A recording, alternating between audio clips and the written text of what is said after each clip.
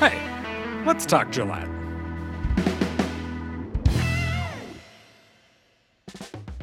Welcome to a Let's Talk Gillette agenda review. The next City Council meeting is coming up on March 8th, so let's take a look at what the Council will discuss. There will be a presentation about a Campbell County Public Land Board funding request. The Council will also conduct its interviews of the candidates who applied for the Ward 1 vacancy. And that's more or less it. The 6 applicants for the Ward 1 vacancy are Jeff Wrench, Russell Garner, Daryl DeJong, Tricia Simonson, Chelsea Clem, and John Crawford. Since this is such a light agenda, we thought we'd feature a profile on one of our most public-facing employees, Communications Manager Jennifer Toscana. So thank you for joining us, Jennifer Toscana, City of Gillette Communications Manager. To start with, can you tell us a little bit about your work history? Sure. Well, I guess I'll get started. I won't get back to I was born in a beautiful cold day in February. I'll skip past that. Instead, I graduated with a bachelor's degree in communications from Augustana University in Sioux Falls, South Dakota. After that, I went to work in state government for a few years, and then I completed my MBA from the University of South Dakota and moved over into the private industry.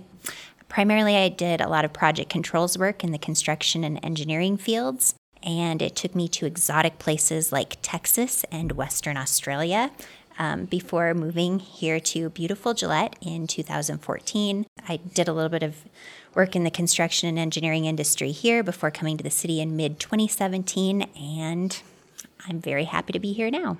All right. What made you decide to come to Gillette? Sure. So after kind of being away and out of the state and out of the country for a few years, my husband and I were looking to get back closer to our families. I grew up on a small ranch in northwestern South Dakota, and he is originally from the Black Hills, so Gillette was a great fit for us. All right. And speaking of, can you tell us a little bit about your family? Sure. My husband is a lawyer here in town, and he's involved in a few other business ventures. And then we've also got 6-year-old busy twins that currently attend Stock Trail Elementary. Here's a little bit of a different question. What's something unique about you that most people maybe don't know? Something that you wouldn't mind sharing, obviously. Sure, that's a great question. It would probably be that I have visited all 7 continents. All 7? All 7, even Antarctica. Yep, we went and hung out with the penguins, and it was a really cool experience. Wow. And what prompted your trip to Antarctica? Well, we had visited 6 continents, and by then it was well, now we have to check that last box. So we booked it, and I have no regrets. It was a great experience and opportunity. That's really cool. So what would you say is the best part about being the City of Gillette Communications Manager?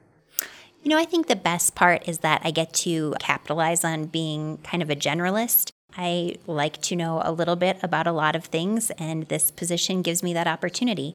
We have so many people in a number of different divisions and departments here at the City of Gillette, so I get to see and tell everyone a little bit what they're doing and pass that information along to our citizens. All right. And what would you say is the most challenging part? I think the most challenging part, and the question that I go back to almost every day in my head, is how are we missing opportunities to pass information along to our citizens? We use social media and our website. We're still doing some traditional media, whether it's working with News Record or our local radio stations, but I always wonder, what else can we be doing? Are there other ways to reach our residents, and who are we missing, and how can we help that?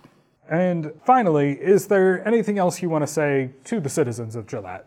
I think take some time to learn more about all of the amazing services and people here at the City of Gillette. We're not just doing the work of keeping the lights on and keeping the toilets flushing, but we've got a lot of people doing other really incredible work, and they're proud of it, and I think that's just really incredible. Okay, and that brings us to our lightning round. These are just kind of short, simple questions to get to know you better. Are you ready? I'm ready. Let's do it. All right. Favorite color? Red or blue? Am I failing already? No, red or blue. It's one of the two. Yes. Favorite food? I like a good cheeseburger.